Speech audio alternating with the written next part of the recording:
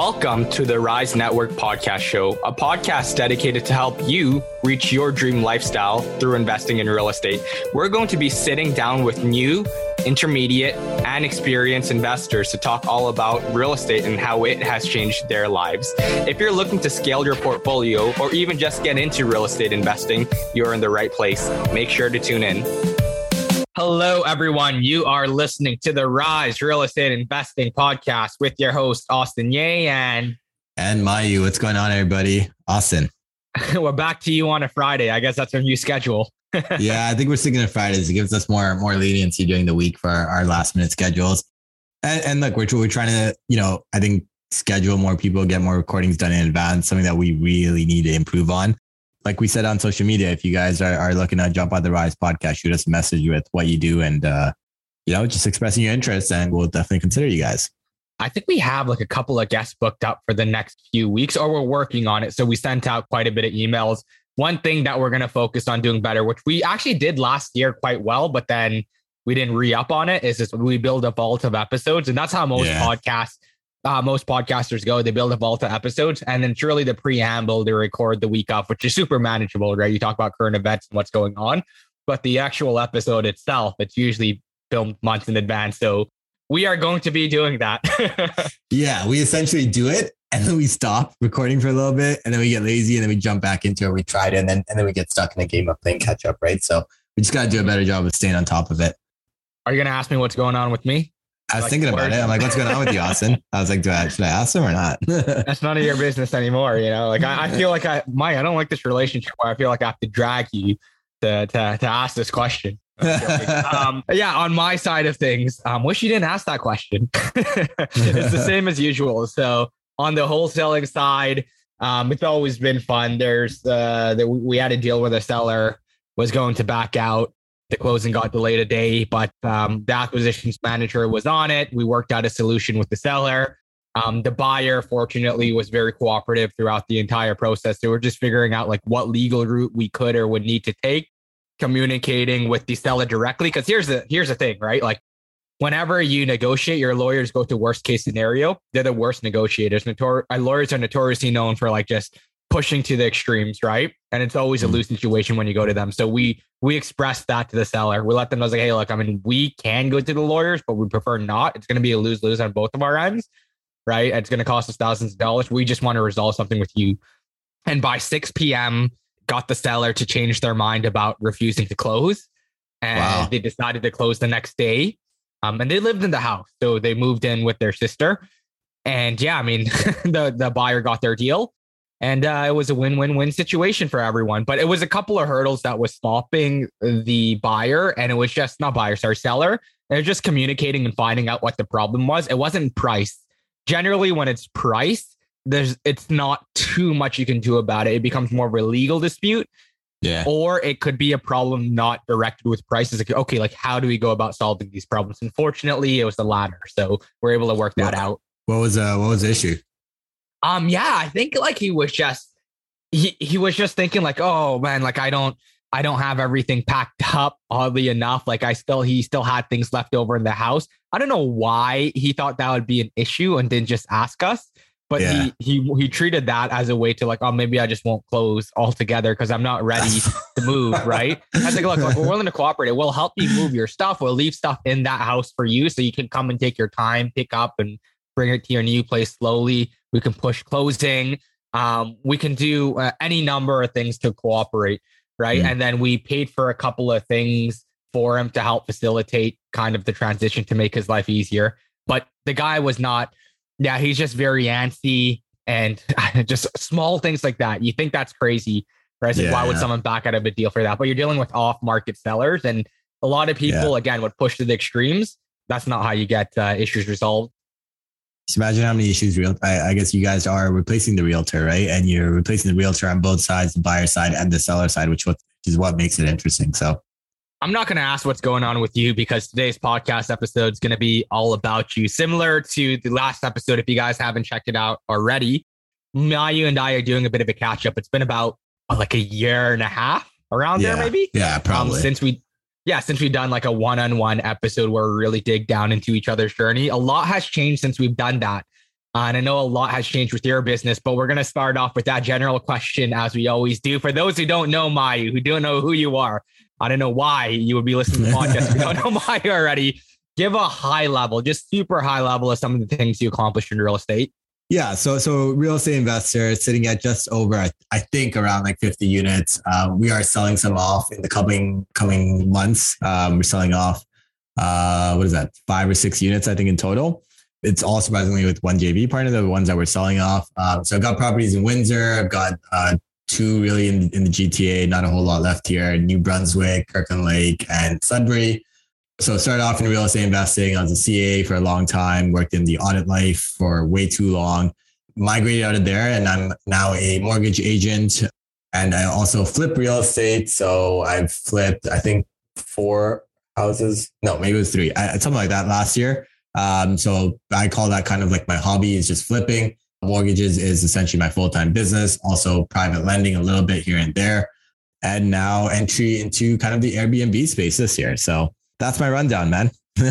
Awesome. So you're doing a little bit of everything. We already knew that you were a BRRRR investor, so I don't want to go dig down too much into that. Since we last spoke, don't remember how many units you had, but do you remember how many units you had since you last spoke? I feel like it was maybe like 18 or 20, 25, units? Something like that. Yeah, because last year I closed an 8-plex, a 7-plex, and a 9-plex, right? So that alone puts me at 24 units. So that kind of adds up, right? That I was probably sitting at about half the last time we did it or something. Yeah. So let's walk through your journey last year. There was a lot of milestones you had. You quit your job, the mortgage business, and acquiring multifamilies of that scale, which you haven't done before. Let's start with the decision of leaving your full-time job and walk me through that a bit, what you did to prepare for that and how things have been since. Yeah, it was honestly more so as a result of necessity, right? So I used to work in the Big Four in audit for a very long time, transitioned into government because I thought, you know what, this is going to be a pretty chill 9 to 5. Quickly learned I was wrong. A lot of kind of micromanagement was going on, right? Where every like half an hour to an hour, they'd go like, hey, like, what are you working on? Blah, blah, blah, right? So that was the first manager that I worked with in government. And that doesn't work for me, right? Because midway through the day, I'm talking to contractors, I'm checking out real estate deals, I'm trying to make offers, right? And then if someone asked me half an hour later, hey, what's your progress been at work? It's been nothing. Like I basically did nothing for the last half an hour, right? And then luckily I switched into another manager's team, but you start to like feel bad, right? Where it's like, if I'm not working from 9 to 5, like I really shouldn't be here. I honestly thought I would get laid off, but it's government, so you don't get laid off. And I eventually just went, you know what? Like I got to leave and I'd rather work in something that I'm passionate about, right? So flipping started off probably after the last time we did my first episode, right? So right after that, you and I did a wholesale together. And then I closed my first flip in Belleville, right? That was really the very first one that I bought with the intention of flipping. So that one, I think we were like about to make like 80 or 90K. I don't remember the exact numbers now from that one flip. And then I'd close a property in Tiny, Ontario, where forecasted profit was, call it another like 80 or 90K as well there, right? So in total, it was going to be about 160 to 180K just from flipping 2 properties. And that was between me and a partner. So it was split half. So basically 90K for me. At that time, my salary was about 110, I think. So for me, it was like, okay, like if I can cover my basic needs from these 2 flips, right? And I was going to entryway into coaching and stuff like that.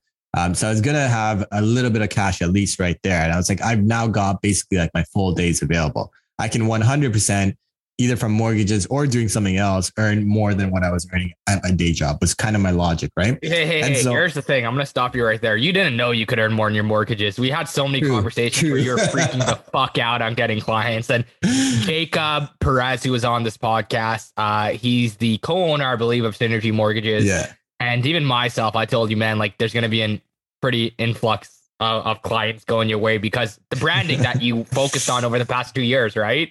Yeah. So it still was a leap of faith in your head. Yeah. Yeah, for sure. For sure. It was a leap of faith. I think I had figured out a way. And honestly, I was flush with cash, right? So we sold off a condo at Yonge and Eglinton that had a shit ton of cash in it. I sold off a year before that, another property in the GTA. We had refinances coming in. Like I was probably I was sitting on like well over like 300-400K in like cash coming in and out. Right. So that gave me confidence as well. Right. And so I quit my job and I entered into the mortgage world. And I also started coaching under Corey McKinnon at that time. And I was handling some of the sales calls, different kind of sources of income that I basically rolled out to essentially replace my job. And yeah, that's kind of, I think, the decision-making process there. Gotcha. So it was like, I think that covered the first half, which is like your active income sources. So the mortgage side is your main one. By coaching, you're not a student. Let's clarify. You're an actual coach that has students under you. So you have another source of income there.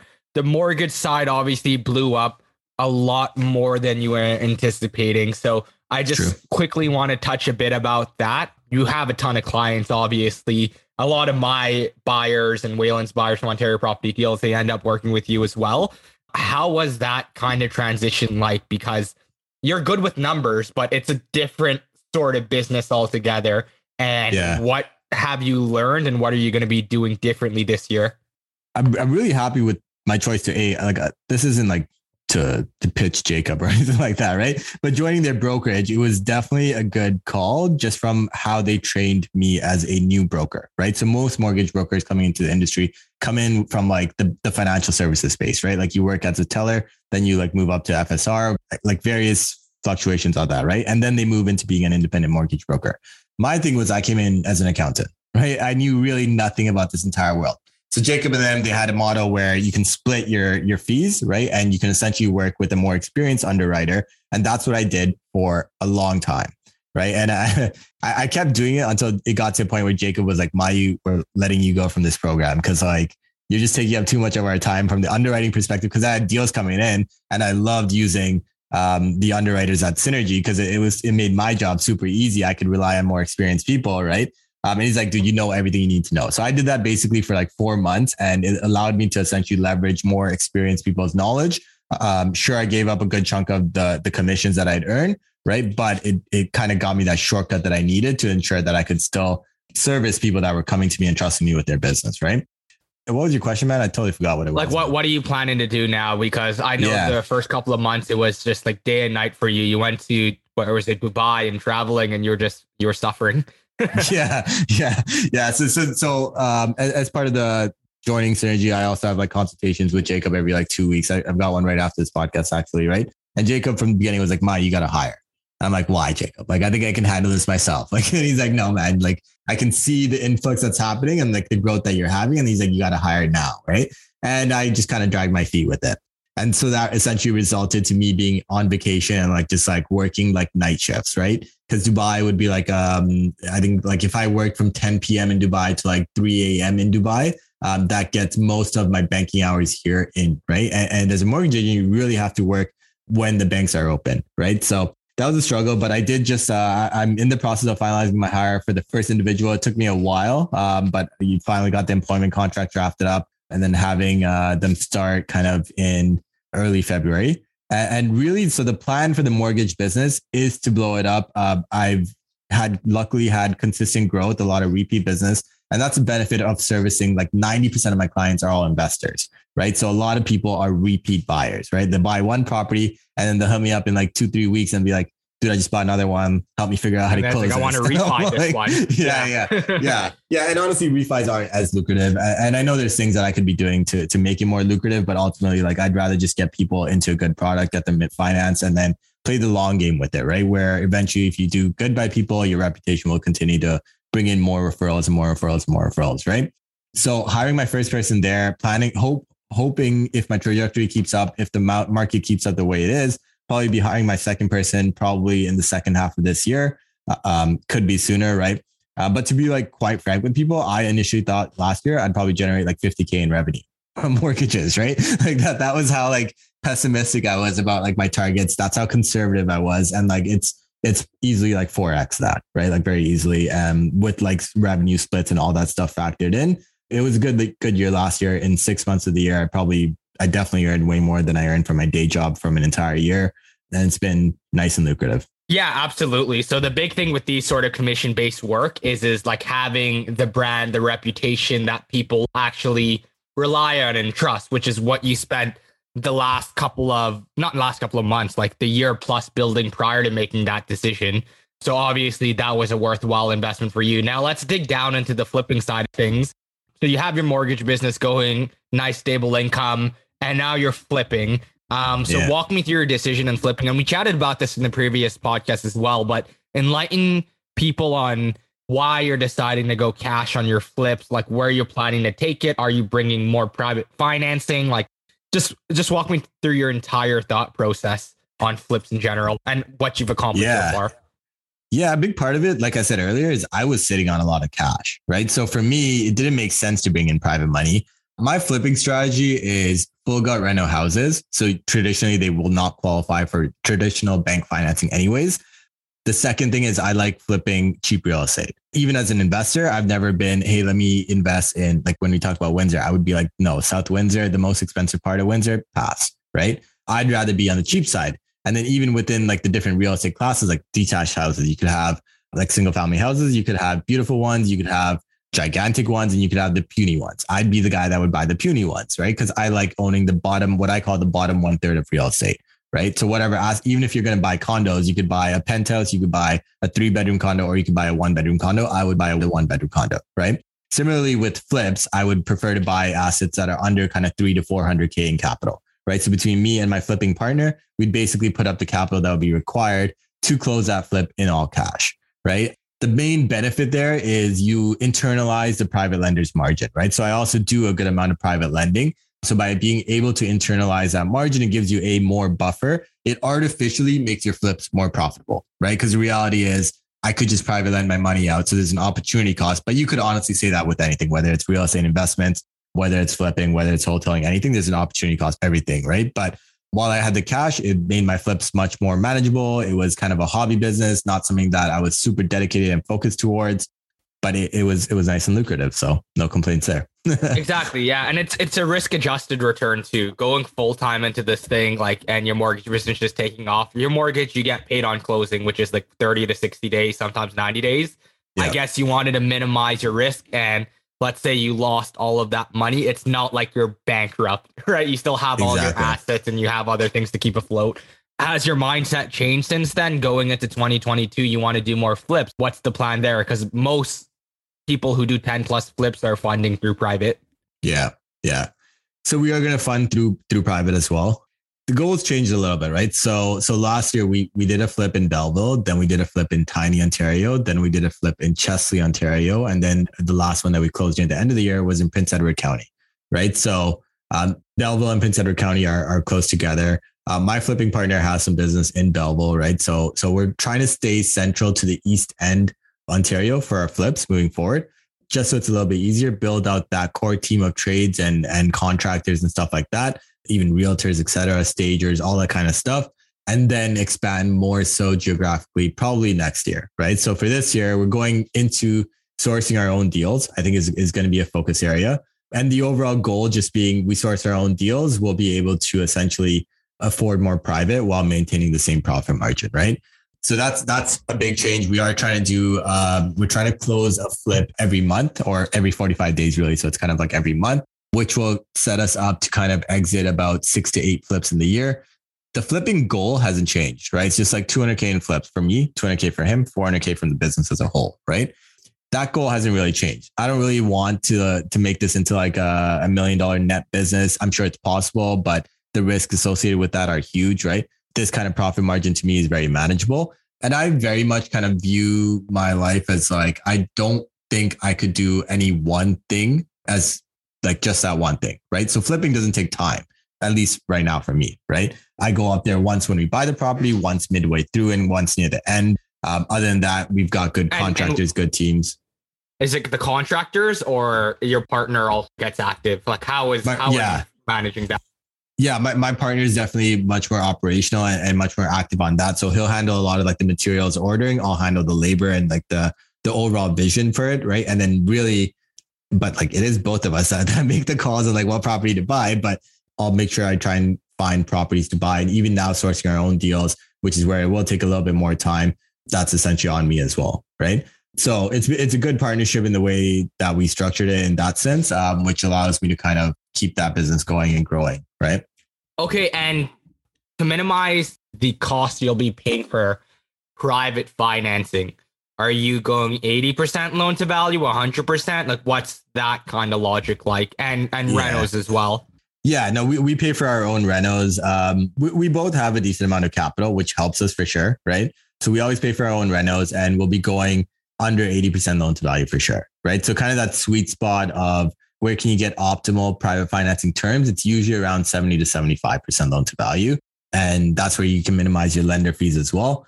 Now we're still going to close some properties in cash, and we're going to close some properties with private, right? So really, it's just spreading out the capital over more properties. Okay, yeah. So, and I mean, a flip a month, what does that entail in terms of employment or having people to manage? Because even if your partner's taking on the operational side, it could be pretty stressful to manage 12 ongoing, especially when things always go wrong.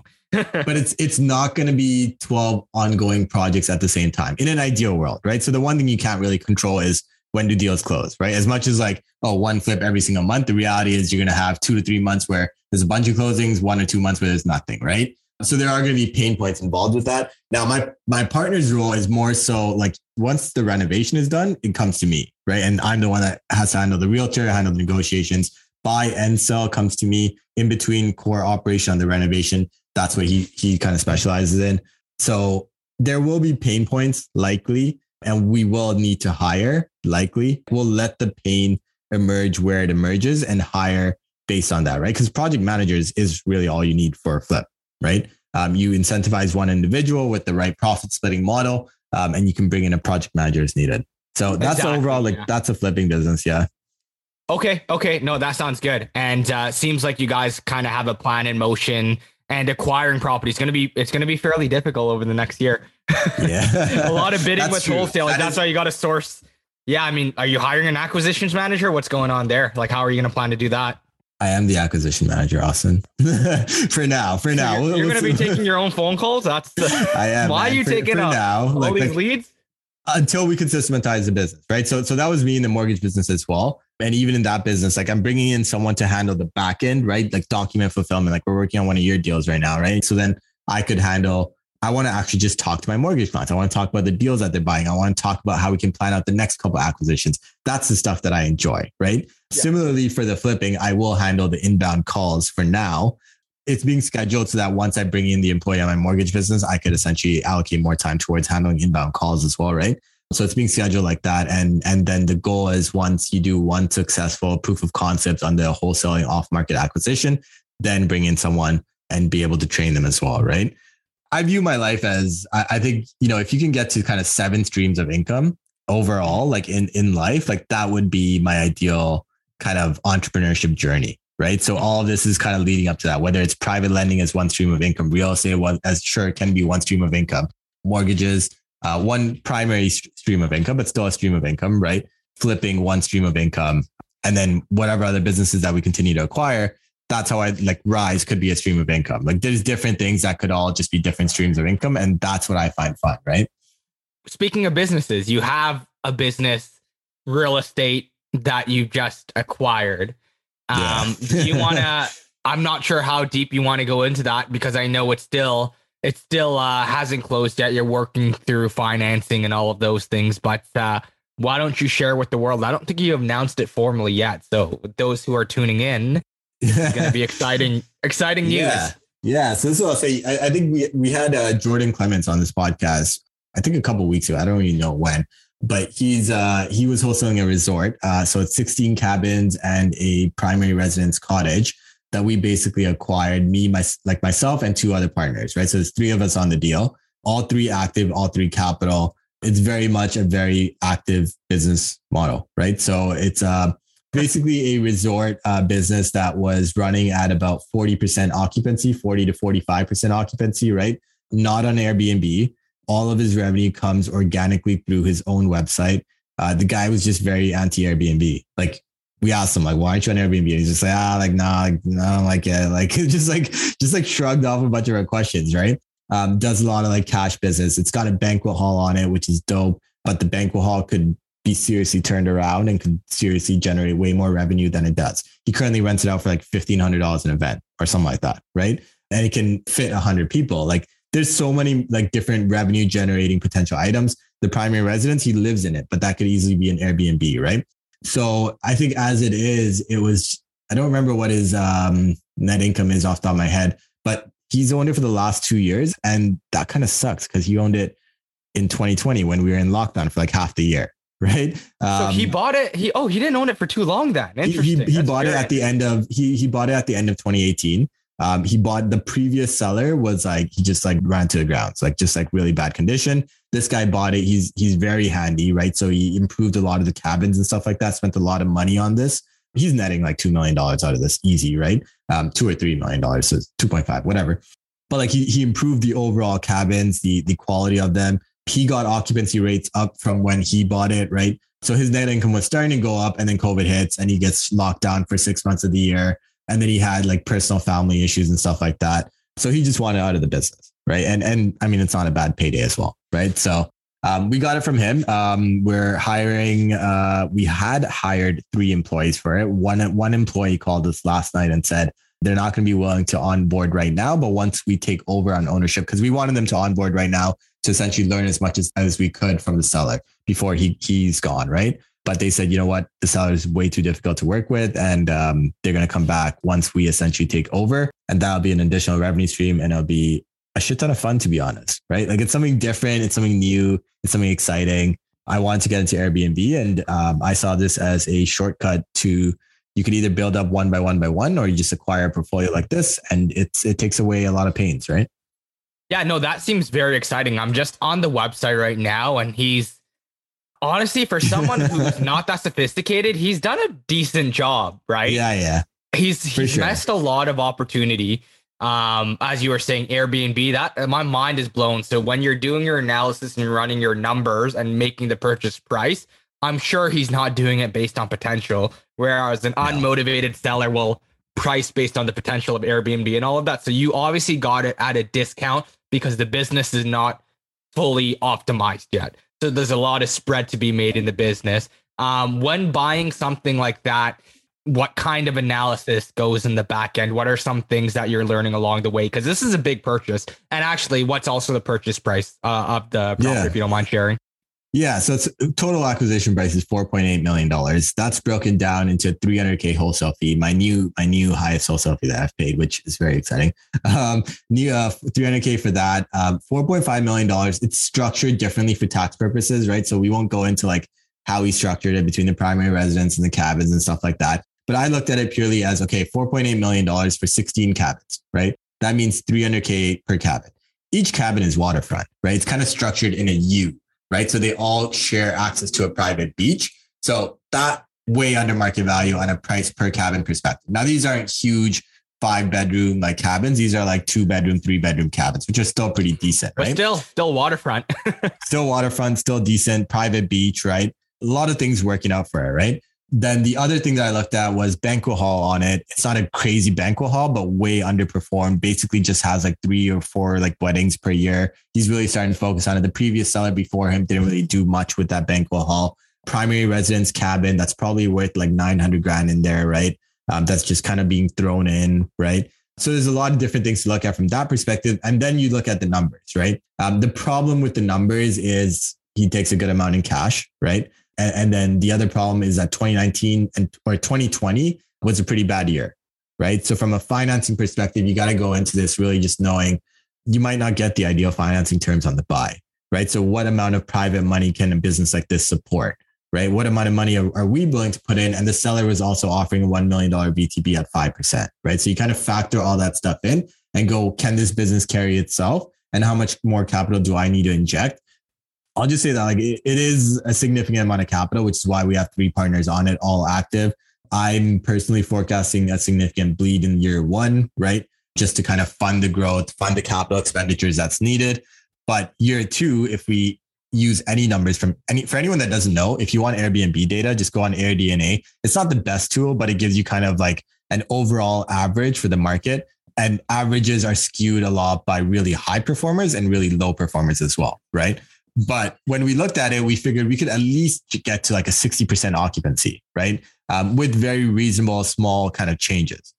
And then the daily rate was something like 30%, I think, under what Airbnb indicated like the average daily rate should be, right? So not only can you improve occupancy, but you can improve the daily rate on the revenue side, right? So year 1 is going to be a lot of just focus on revenue. Forget about expenses, like expense out, like out your ass, right? Like everything can just be like, there's going to be a lot of expenses incurred, but focus on getting revenue up. Year 2, we can focus on getting expenses down, right? Yeah. So I want to chime into that. Man, like again, like it's just such a huge missed opportunity there for you. Like the easiest thing is increasing revenue. I think like what he's doing is basically off market. Like you only know of this business via referral. When you're selling on Airbnb, it's like an on market, right? Like everyone has access to it. So you mentioned some changes you needed to make that, according to your projections, 1 year bleed.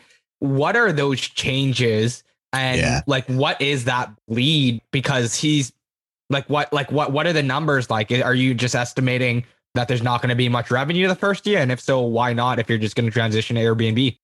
Yeah, I should actually just pull up this. I guess I could pull up the package, but to put it in perspective, year 1, I think there's got to be some systems that change, right? So he's a very old school guy. He's just done a lot of the work himself. Obviously not going to work. He lives there. Well. He lives there. Yeah. He's doing a lot of the work himself, and it's just not going to work out for us, right? So like when you think about like Augusta Lock, so that guests can kind of personally access the unit themselves, he doesn't do that, right? He literally meets them, gives them the key, a lot of that kind of stuff, right? Even with cleaning, like there will be like capital expenditures needed so that you can wash 16 units of laundry at the same time, rather than he's got like a normal like washer dryer, right? Which can't handle like heavy loads, and it's like really not meant for commercial purposes, right? Well, I can for 30% occupancy of 40%, whatever you. Yeah. And then honestly, the other thing is just going to be like the way he books right now is you can book through his website, I believe, but you can also like call in to make bookings, right? And so like obviously if you give someone a telephone number, they're going to call in, right? So he just like sits there and like answers the phone, and then he'll go, hey, like if you don't want to like if you want like 10% off, come and pay in person in cash, right? Like shit like that we're going to have to stop. So a lot of it is going to be legitimizing the business, taking it onto the Airbnb platform for a subset of cabins at first, and then really the remainder will kind of transition. So this is something that we'll talk about more later on as the podcast evolves. It's something that I don't want to get into now because the seller is very anti Airbnb. So as much as I say Airbnb, if he hears it, just know that, it's an idea. It might not come to fruition. And who knows, we might be able to do some cool events out there as well, right? Like that banquet hall literally has space for like 1,000 people. There's sleeping for like 80 people or something like that as is. So there's huge potential down there. Yeah, that's phenomenal. So that's super exciting. You're already getting into the business space. You have your flipping going on. The mortgage is going to be hopefully automated soon. And then now we're going a bit long, but let's talk a little bit about the multifamily space and acquisitions, traditional real estate. Yeah. What's going on in that space? Quickly highlight what you've done over the past year and what you plan to do going forward.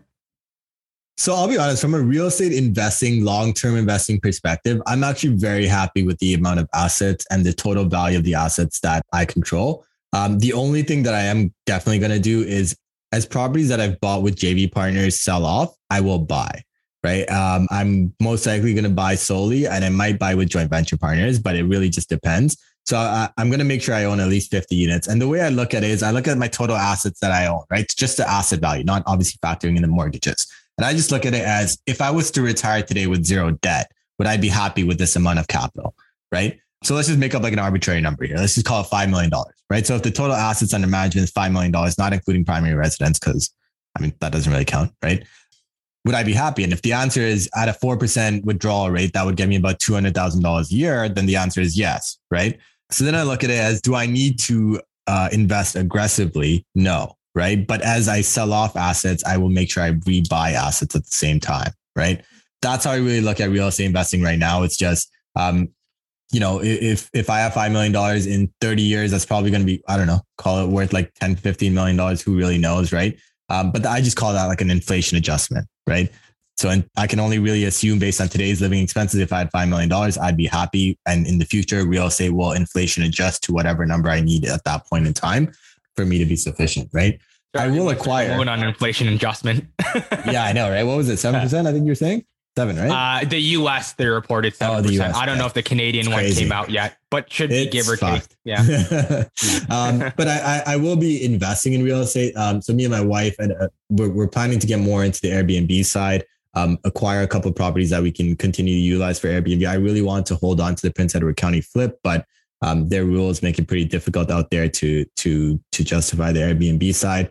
But that is a focus for us, right? Like turn more units into Airbnbs, buy properties for the sole purpose of Airbnb. Just a different business venture and something that honestly I think is a good way for my wife to get involved in the business. Yeah, absolutely. So it seems like kind of your overall growth in acquisitions, it's focused on a cash flow sort of motto now, and your actual portfolio and equity you're satisfied with. So if you were to hold what you wanted until retirement, you're totally good with it. Now it's just like, all right, like let's build that cash reserve now and get multiple businesses to six figures, ideally passive over the long term. Yeah, exactly. And I sat down and I thought about this, right? I'm like, hey, like, how do I get to like $1 million net a year? Right?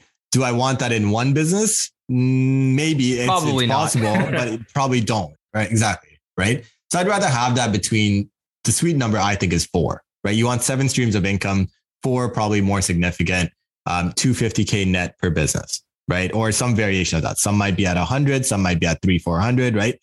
And that's the route that I see myself going down. And that's really my focus, man, right? Like I think it's very achievable, in my opinion, in a short period of time. Yeah, I know, absolutely. Say how long and stuff, but yeah, exactly. And especially when you're in the real estate realm, like there's so many opportunities that we run across because that kind of cottage business that you're in, yes, it's a business first, but it's also an asset. And it's an opportunity that you might not have run across if you're solely, let's say you're in the traditional finance sense of finding businesses, right? You're competing against things like, I don't know, like your traditional sort of service business, which yours is, but I guess it's real estate focused as well. And that's pretty awesome. So you're leveraging your networks and connections that you already have already. So it's not like you're starting from scratch. You're just taking that next step forward and building the connections and getting connected with people who might sell businesses within kind of the real estate realm. Yeah, exactly. And I'll even say this, the 2 partners that I have on the resort, one was originally partnered with us in Windsor on some like single family, like townhouse stuff. I own my stuff in New Brunswick with them. And then that partnership has now evolved into let's buy a business together. Right. So a lot of it is, like you said, stuff that you do at the small scale, which can evolve into bigger transactions if you work well together. Right. And there's obviously shortcomings on all sides. Right. But there's multiple things that you can do with individuals that you just meet at networking events and stuff like that as well. Right. So I think it's a huge part of it. So that's awesome, Mai. We touched into a little bit of everything you have going on. I think you're on track to hit your 7 different streams of income. Very impressive. And again, it just shows that it's possible in a short period of time, right? You just got to stay fully committed and find the right partners to work with. With that being said, you have a lot going on. So what do you foresee being the biggest risk, either in real estate or your personal journey in kind of getting those 7 streams of income? Honestly, I'm going to say the cliche thing here, right? Which is market fluctuations, right? So flipping, mortgages, real estate investing, to a certain extent, this Airbnb income, to a certain extent, coaching are all very market dependent income streams, right? Which is a little bit of a concern. That being said, to mitigate that, honestly, I still hold a lot of cash. I follow Ryan Pineda quite a bit, right? And I look at what he does. And the guy holds a shit ton of cash, right? But the reality is the more income streams you have, the more reserves and cash you need for each business model, right? And that's something that I haven't done very well. And I'm trying to essentially turn that around and improve it. Now, the reality is if there is a market cycle correction, I will be buying real estate like crazy, right? I will go into freaking leverage like crazy to buy real estate, right? So I'll double down on it for sure. Could also be the biggest risk is also the biggest potential. Like it's the opportunity to get to like a $20-30 million like asset under management kind of situation, right? So. Gotcha. Okay. So corrections in real estate, but to offset that, you're going to have cash for every single business that you have. And I think that's really, honestly, that's the best approach that people can do. The more leverage you take on, the more reserves you have. And that's just the way it should be, right? You don't want to take on more leverage and have less reserves as you go on. That doesn't make much sense. Second question here is that our goals definitely have changed on both sides. Like for myself, we went into that, but for you, I'm sure your goal has changed. 5-year vision. What does that look like for you? Serial entrepreneur with multiple businesses. That is essentially the 5-year business, 5-year goal and objective, right? We could talk about any siloed business, right? And the mortgages, it is to have it grown to a point where my main function is just to talk to my mortgage customers, right? And dealing with investors, I like dealing with the same people over and over and seeing their progress. From a flipping perspective, it is kind of to have multiple people taking care of the flips. So both me and my partner can step aside from that business, right? And just kind of fund it, find the deals, hand it off to the individuals that need to take care of it, right? The resort Airbnb model, it should be ideally hands off within 2 to 3 years, right? It's kind of our focus there. So, multiple businesses, handling things from a strategic perspective and having relationships with the people that I deal with in the businesses is essentially the 5-year vision for myself. That's awesome, man. I think we dived into everything. If you guys enjoyed this episode, make sure to, if you haven't followed Mayu, what are you doing? And if you haven't followed me, what are you doing? Follow me too. So follow both of us on Instagram, link in the bio below, and make sure we want to hit 250 likes or comments on this podcast through Apple Podcasts. So make sure to go ahead and leave a 5-star review. Mayu, is there anything else you want to end off with? No, I think this is a great episode. Hopefully you guys found some value. Make sure you guys, like Austin said, drop some love in the podcast, share it on social media, send it around to your friends. We're trying to grow this podcast. We're trying to grow Rise as a whole. And that's one income stream that we don't really talk a whole lot about, but it's more so a business. Is it an income stream or is it an income loss? At the moment, yeah, this is where all the profit goes, and it just goes down a hole. But look, like with Rise, like we want to grow the organization to, and this is something that we don't talk about enough, but we want to expand our reach. We don't just want to, stay stagnant, right? I think at this point we've had really good growth. We're looking to expand significantly. So yeah, make sure you guys like, comment, and share it as wide and publicly as you can. And as I always say when we wrap up, invest smarter and live better. Take care, all.